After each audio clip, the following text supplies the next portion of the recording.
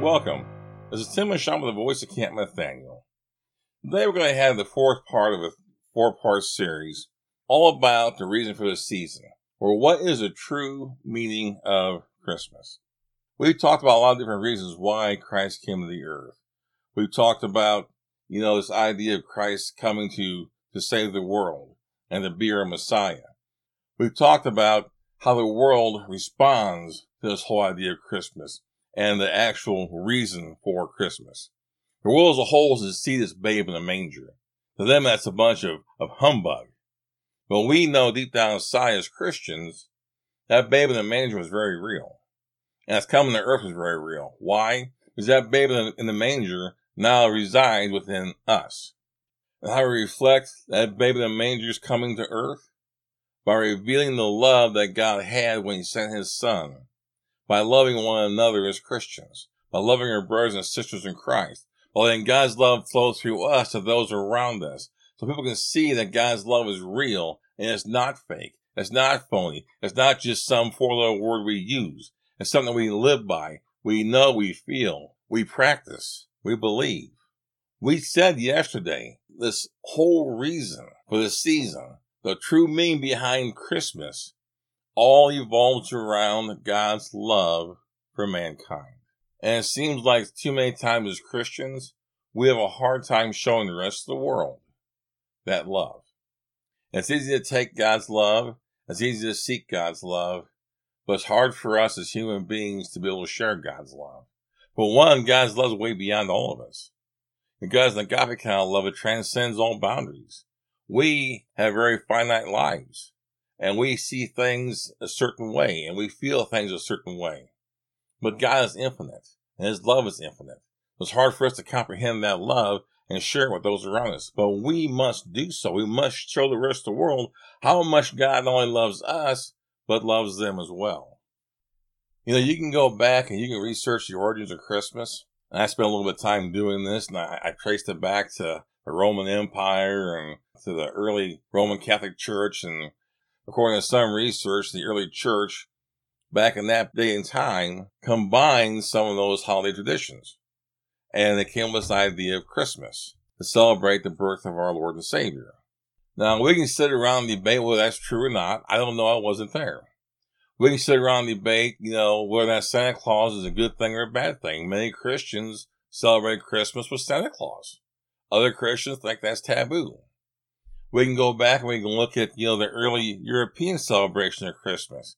Well, they actually spent several days celebrating Christmas. So it wasn't just one day a year. It was actually like a week-long event.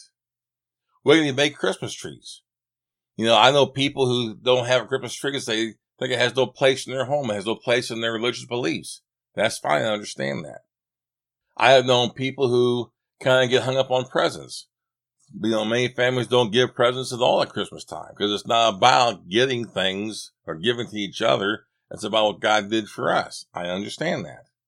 I knew one couple who actually only gave each one of their kids 3 presents because the wise men supposedly only bought 3 gifts to the Christ child. Is that true? I don't know. I wasn't there. But I have a question now.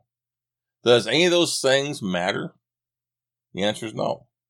It's interesting when we stop and think about the importance of Christmas.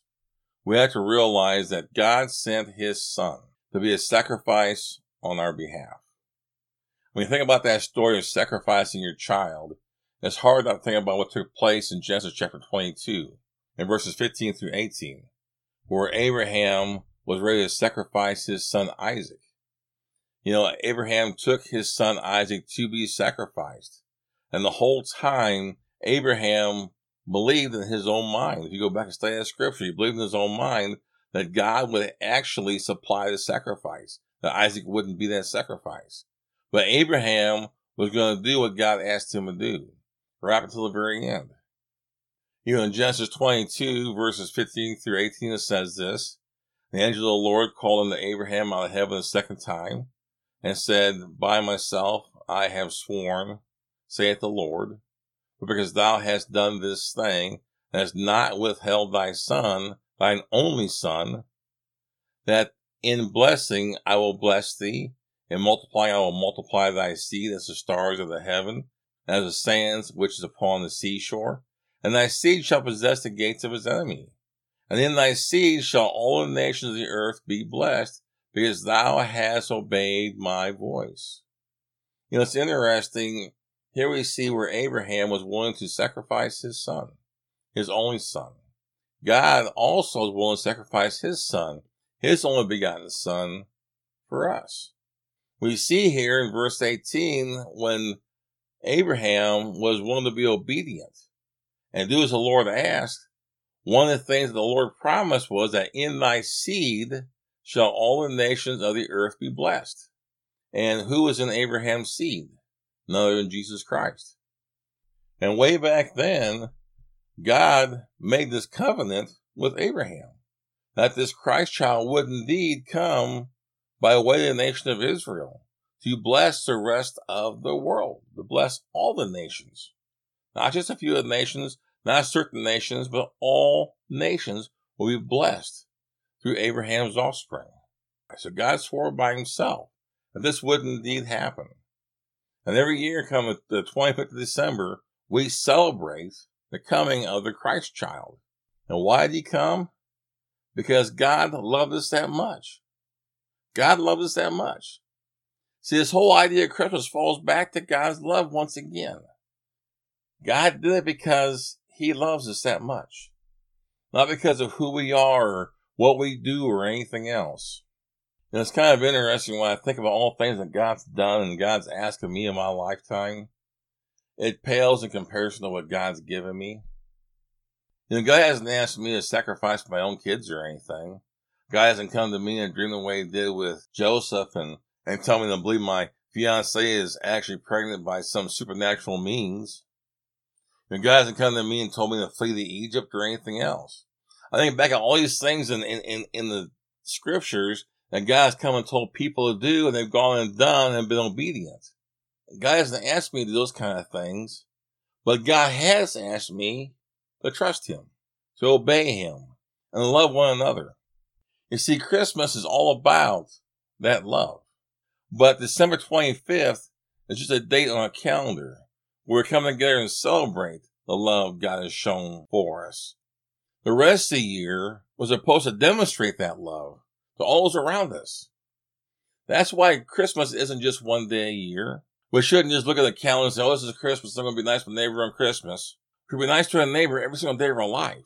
Because God loved us so much that we should want to reach out and love those around us. We should live every single day of our life as though it were Christmas, celebrating God's love in our hearts and with our brothers and sisters in Christ. Because that, my friend, is the true meaning of Christmas.